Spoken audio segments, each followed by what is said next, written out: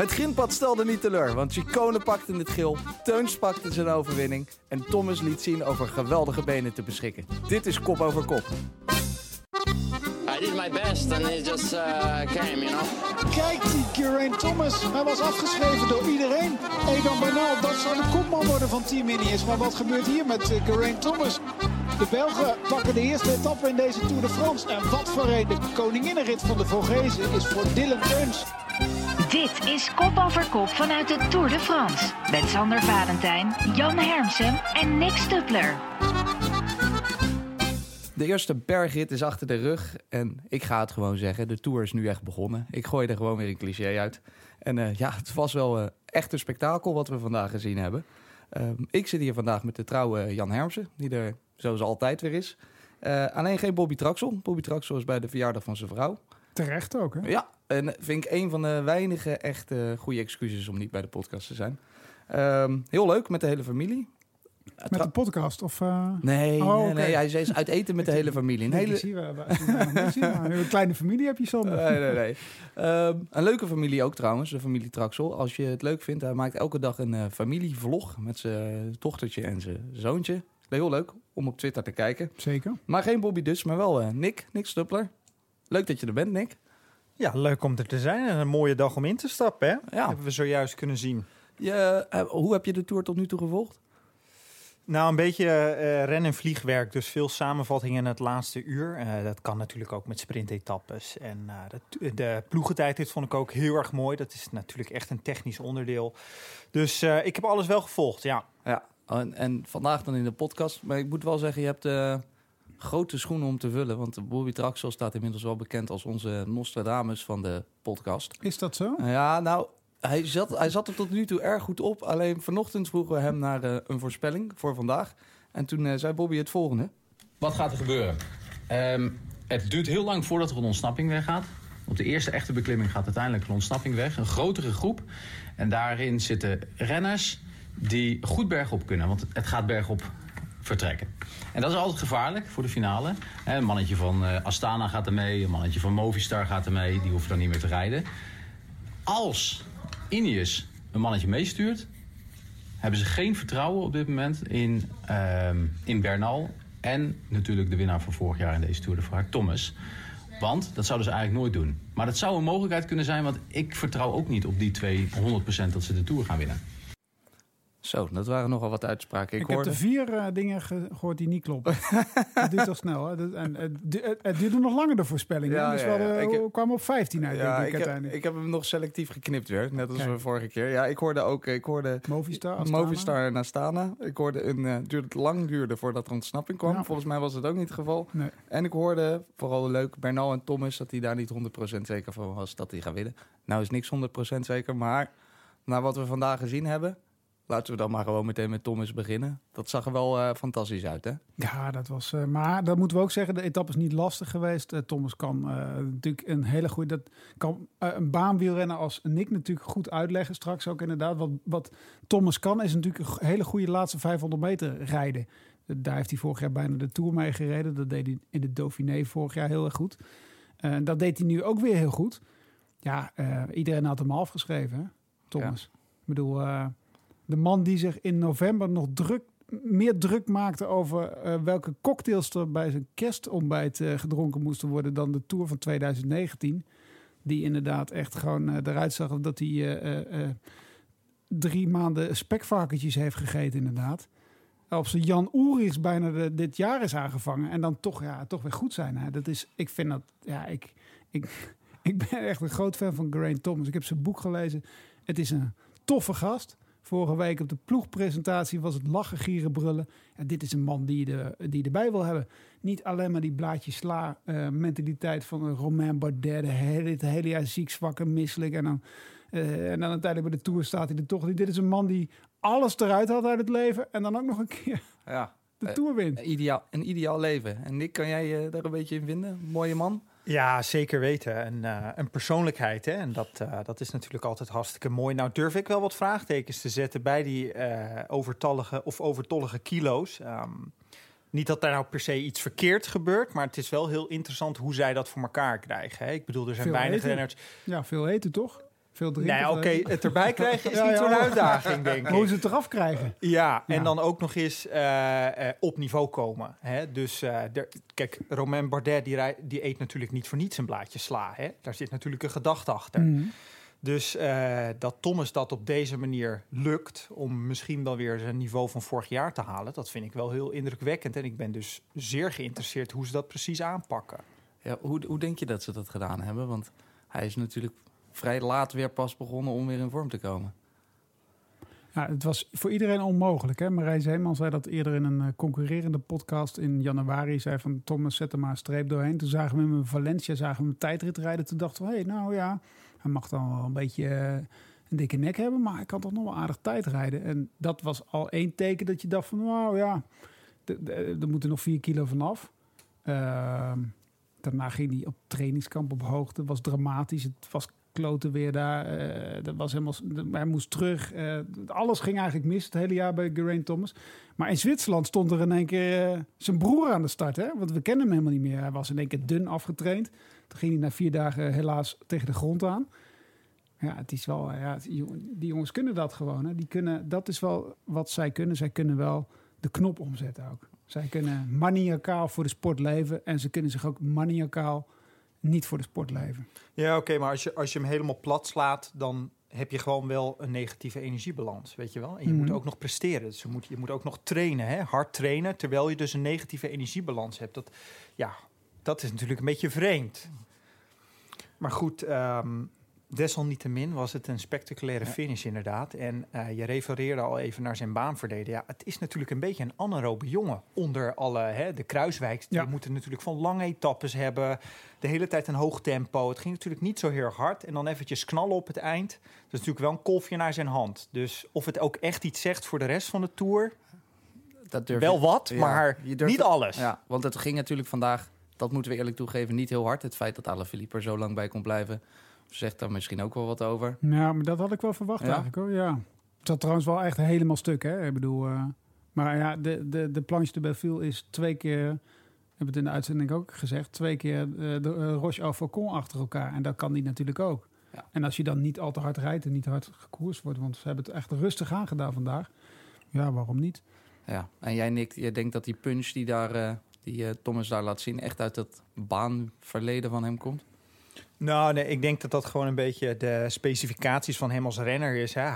Hij heeft gewoon echt een goede punch, kan gewoon een hoog vermogen rijden. Als je bijvoorbeeld kijkt, hij is 2 keer Olympisch kampioen geweest op de ploegenachtervolging. Nou, dat is gewoon minder dan 4 minuten, weet ik het, 600 watt gemiddeld knallen, weet je wel. En van daaruit is hij net als Wiggins eigenlijk een toerwinnaar geworden. En die omschakeling is natuurlijk heel bijzonder, maar het feit dat jij dus zo'n hoog vermogen over die 4 minuten ooit hebt kunnen rijden, dat geeft al aan dat je een anaerobe jongen bent wat dat betreft.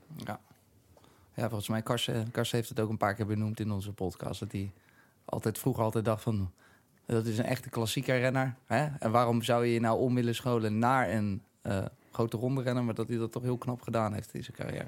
Ja, we zagen het vorig jaar ook. Hij heeft de Tour ook vorig jaar gewonnen door die 500 meter sprintjes eigenlijk. Hè? Ja. Op Alpe d'Huez, wat ik eerder zei, de Dauphiné heeft hij dat ook 3-4 keer gedaan. Nou ja, hij kan dat. Hij beheerst tot een imperfectie. En ja, hij zit eigenlijk stuk, lijkt het. En dan kan hij dat toch nog een keer doortrekken. Zo knap. Dan durf ik ook af te vragen of bijvoorbeeld een Giro of een Vuelta hem ook zo goed ligt als hoe er in de Tour gereden wordt. Hè, dat klinische, dat afwachtende, voorbereidende en dan eventjes kort los. Ja, het komt in de Tour vaak aan op die laatste kilometer, misschien 2 kilometer. Ja, daar heb je wel gelijk in.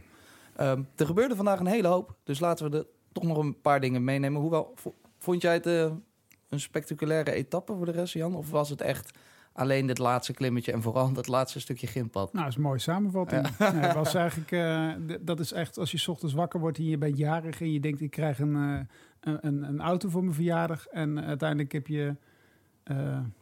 krijg je een kledingstuk wat je niet past. Of zo. Daar komt het een beetje op neer.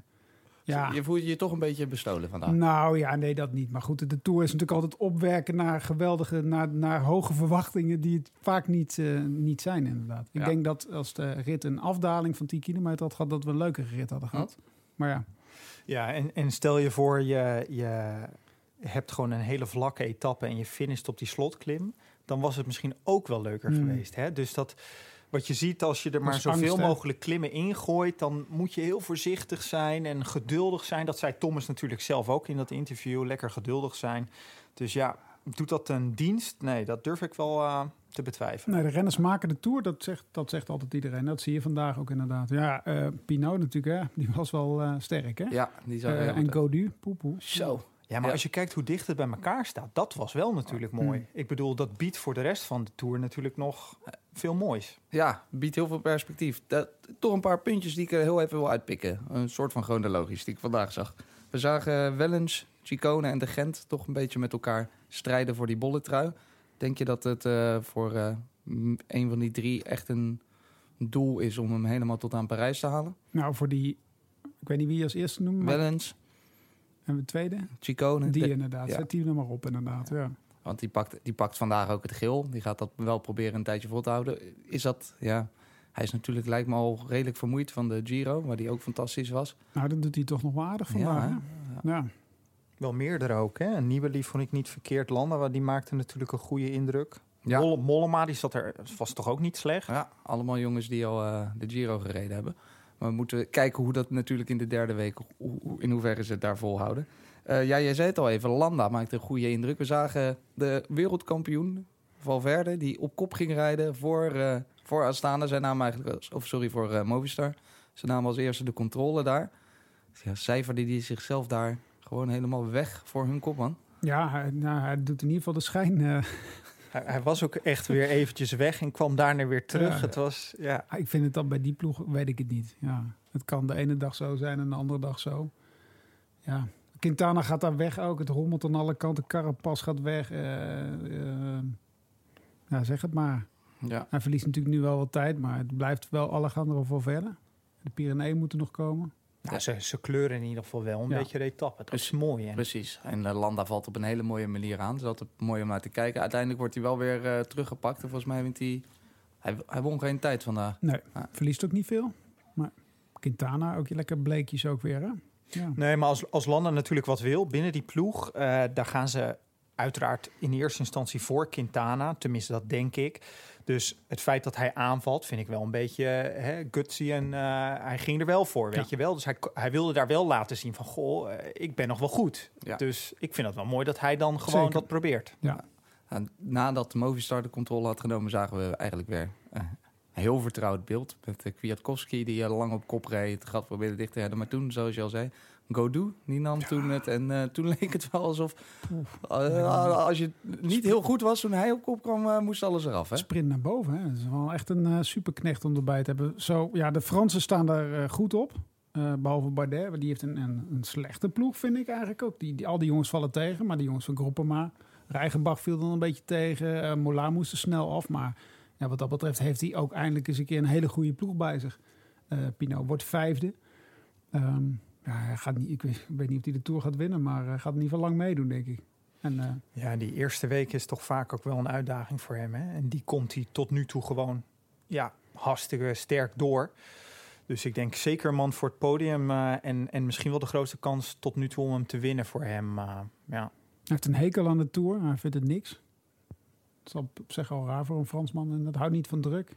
Ja, dat is natuurlijk ook een beetje angst. Hè? Dat raakt natuurlijk een beetje de angst. Hè? Je er maar van afzetten. Maar ik denk nu die er zo goed voor staat, dat het sentiment misschien een beetje verandert. Hopelijk. Je noemde zijn naam al even, Jan.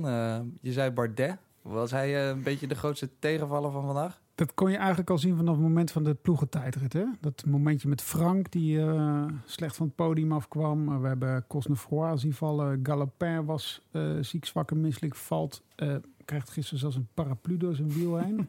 Ja, alles gaat niet goed daar bij die ploeg.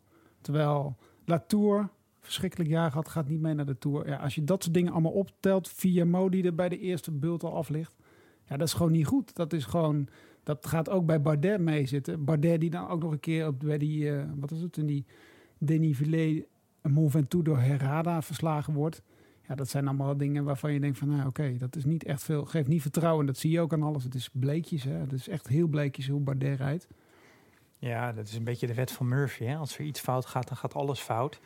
Ik denk in ieder geval, als je hem in je tourpool had, dan was vandaag wel echt Geen goede zaak. Ja, het was pijnlijk, ik geef het toe. Ja, precies, ja, eerlijk. Ja. Dan hebben we het nog niet eens gehad over de winnaar uiteindelijk, Teuns.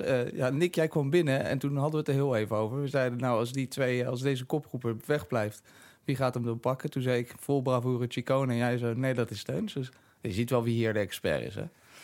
Nou, expert zou ik niet willen zeggen, maar het was 50-50, zo kun je het ook zien. Ja. Nou ja, ik vind het wel zo'n steile aankomst, dat ligt hem wel. Hè? En ik vind het ook een beetje een sluipschutter, weet je. Een beetje kijken en je denkt inderdaad, Ciccone, die is frisser. Maar ik vond hem een mooie winst. En op de Belgische feestdag, hè? Of moet ik zeggen Vlaamse feestdag? Ik weet niet zo goed hoe dat ligt, maar... Ja, dat weet ik ook niet. Dat kunnen we eigenlijk maar aan één man vragen. Ja. Dat is onze eigen Jeroen van Bellegem. Ja. En daarom hebben we Jeroen van Bellegem over wie zijn Belg van de dag is vandaag. De eerste paar dagen verliepen in deze Tour eigenlijk al best goed voor de Belgen. Want we hebben natuurlijk mooie prestaties gezien van Wout van Aert in de ploegentijdrit. Maar ook in de rit toen Sagan won, werd hij toch knap tweede. Tim Wellens, die een paar dagen al in de bolletjestrui rondrijdt. Dus op zich ging het eigenlijk al erg goed voor de Belgen. Maar dan die etappe op La Planche Bellefille, bergop aankomst. Ja, wij hebben geen klimmers zoals in Nederland. Dus op zich hadden we niet echt heel veel verwacht van die etappe voorafgaand aan de rit.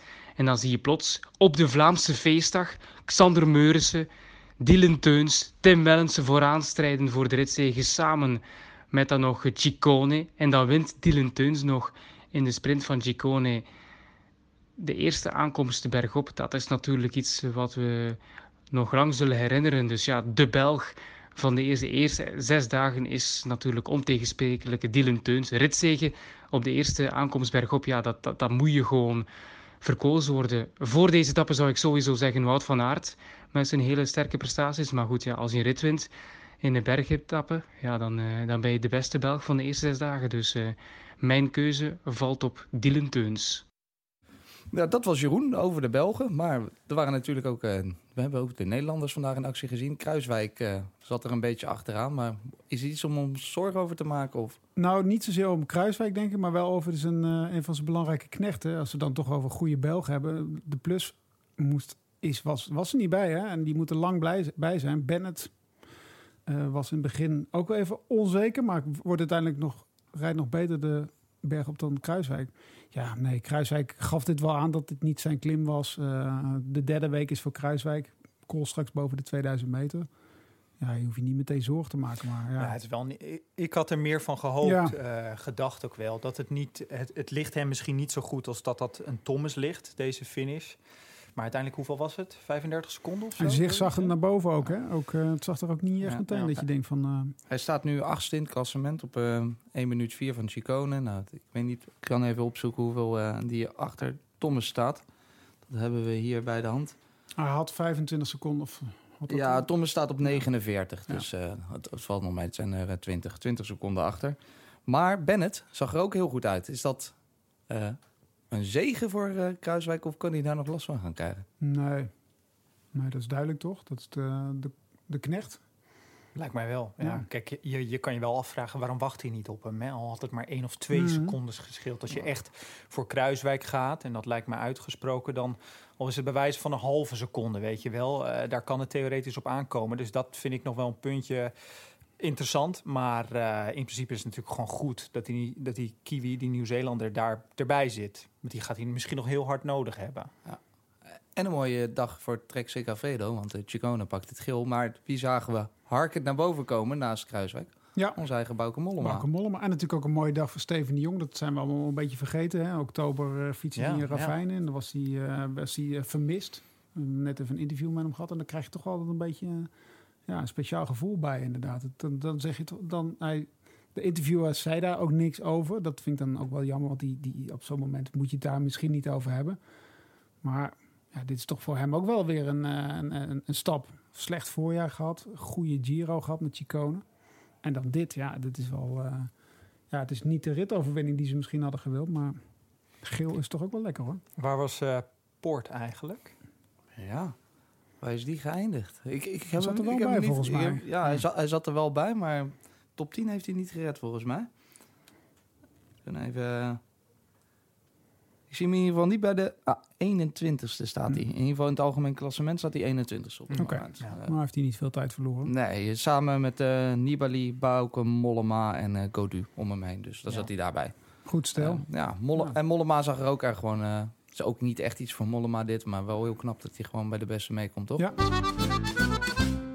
Gaan we terugkijken nog even naar de etappe van woensdag. Etappe nummer 5. Eigenlijk hoeven we maar daar één ding te bespreken. Sagan won daar weer. En Sagan lijkt me, of niet? Ja, die is zo goed hersteld. En wij zagen het al een beetje in Californië. Pakt hij een ritje. Daarna is hij op hoogtestage geweest. In Zwitserland was hij gewoon weer goed. Ook een man die even van het leven heeft genoten. Hij had wat minder leuke omstandigheden. Gescheiden, jong kindje, vrouw. Een beetje heftige tijd gehad in de winter inderdaad. Veel in Monaco geweest. Dat is ook vaak niet goed voor je sportcarrière. Maar die is weer helemaal goed. Hè? Heeft de focus weer helemaal. Vooral volgens mij weer een beetje dat vrije eraan. Hè? Zich lekker voelen, dat speelse. Op een gegeven moment, dat heeft hij natuurlijk altijd wel. Maar de ene keer is misschien wat meer gespeeld dan de andere keer. En ik heb het idee dat hij nou echt weer lekker in de flow zit. Dat is voor zo'n jongen wel belangrijk. Ja, terwijl hij gisteren in een interview bij Eurosport... nadat hij al gewonnen had... deed hij het een beetje voorkomen alsof het vooral ook geluk was. I did my best and it just came, you know. If I don't win, then everybody gonna ask me what missed. But you see, nothing is missing.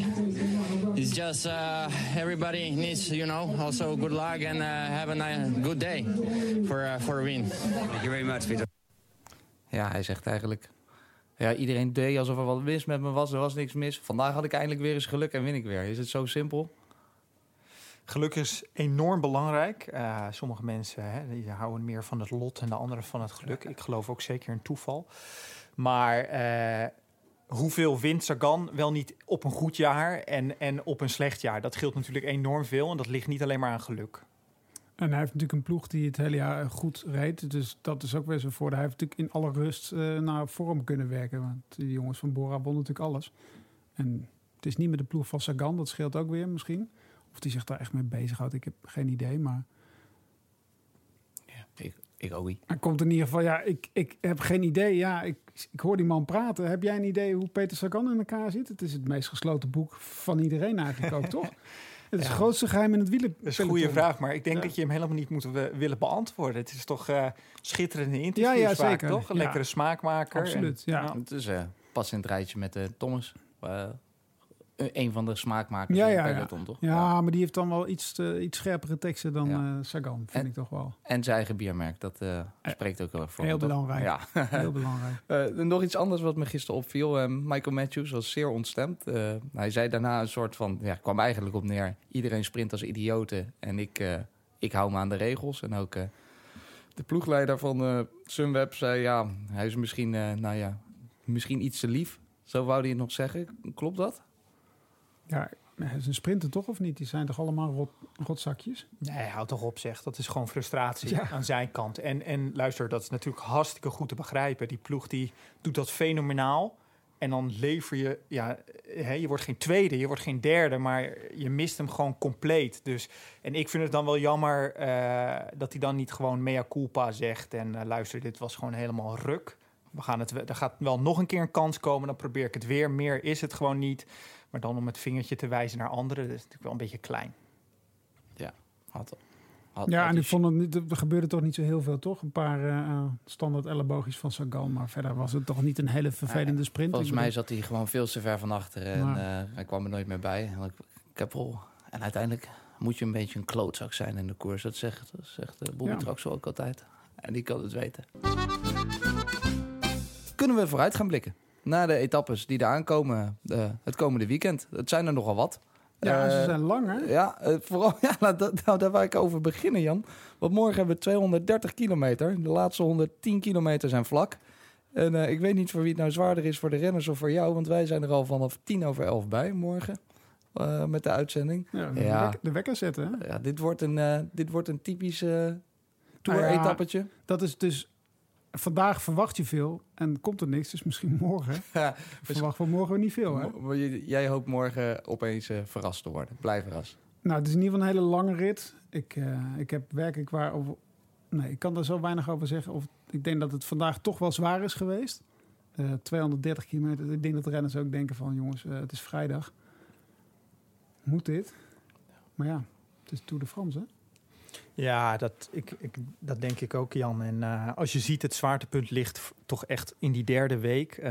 Als je alles bij elkaar opneemt... tuurlijk zitten er altijd ook nog andere zware etappes in... maar 7 bergetappes in totaal. En het moet allemaal nog komen. Hè? Er zitten echt wel een aantal rustige dagen nog tussen. Of tenminste, wat jij zegt, het kan natuurlijk altijd gek gaan. Maar ja... Ja, in het begin misschien zou er nog wat kunnen gebeuren. Maar het is voornamelijk het weekend is natuurlijk met die etappe naar Brioude en naar Saint-Étienne. Klassieke aanvallers. Klassieke etappes voor de aanvallers. Inderdaad, de etappe van zaterdag, etappe 8, 200 kilometer naar Saint-Étienne. Terpstra. Wauw. De Marquis. Terpstra. De Gent. Waarom denk je Terpstra, Nick?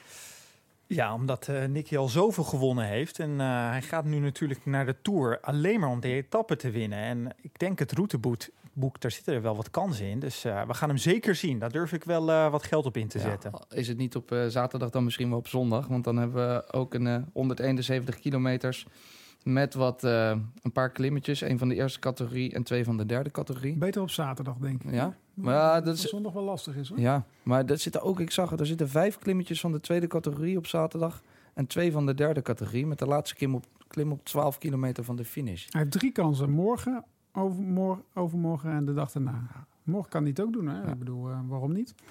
En zijn er nog andere Nederlanders waarvan we denken, nou, die moeten we dit weekend in de gaten houden? Ja, je hoopt dat Kruiswijk geen tijd gaat verliezen. Van Aert is natuurlijk ook een Nederlander, hè? Vinden wij? Nee, ik vind niet dat we dat kunnen doen. Nee? Want dan anders gaan ze ook van... Dan zijn we Van der Poel kwijt. Ja. Nou ja, Van Aert zou een etappe voor morgen zou wel kunnen, inderdaad. Ja. Dat zou schitterend zijn, toch? Hij moest er vroeg vanaf. Ik denk dat het ook wel bewust was, inderdaad. Want hij kan beter, denk ik, dan dat hij vandaag heeft laten zien. Nou, waarom niet? En Sebastian Langeveld? Of zou hij zich te veel wegcijferen voor... 2 goede gasten, hè, trouwens.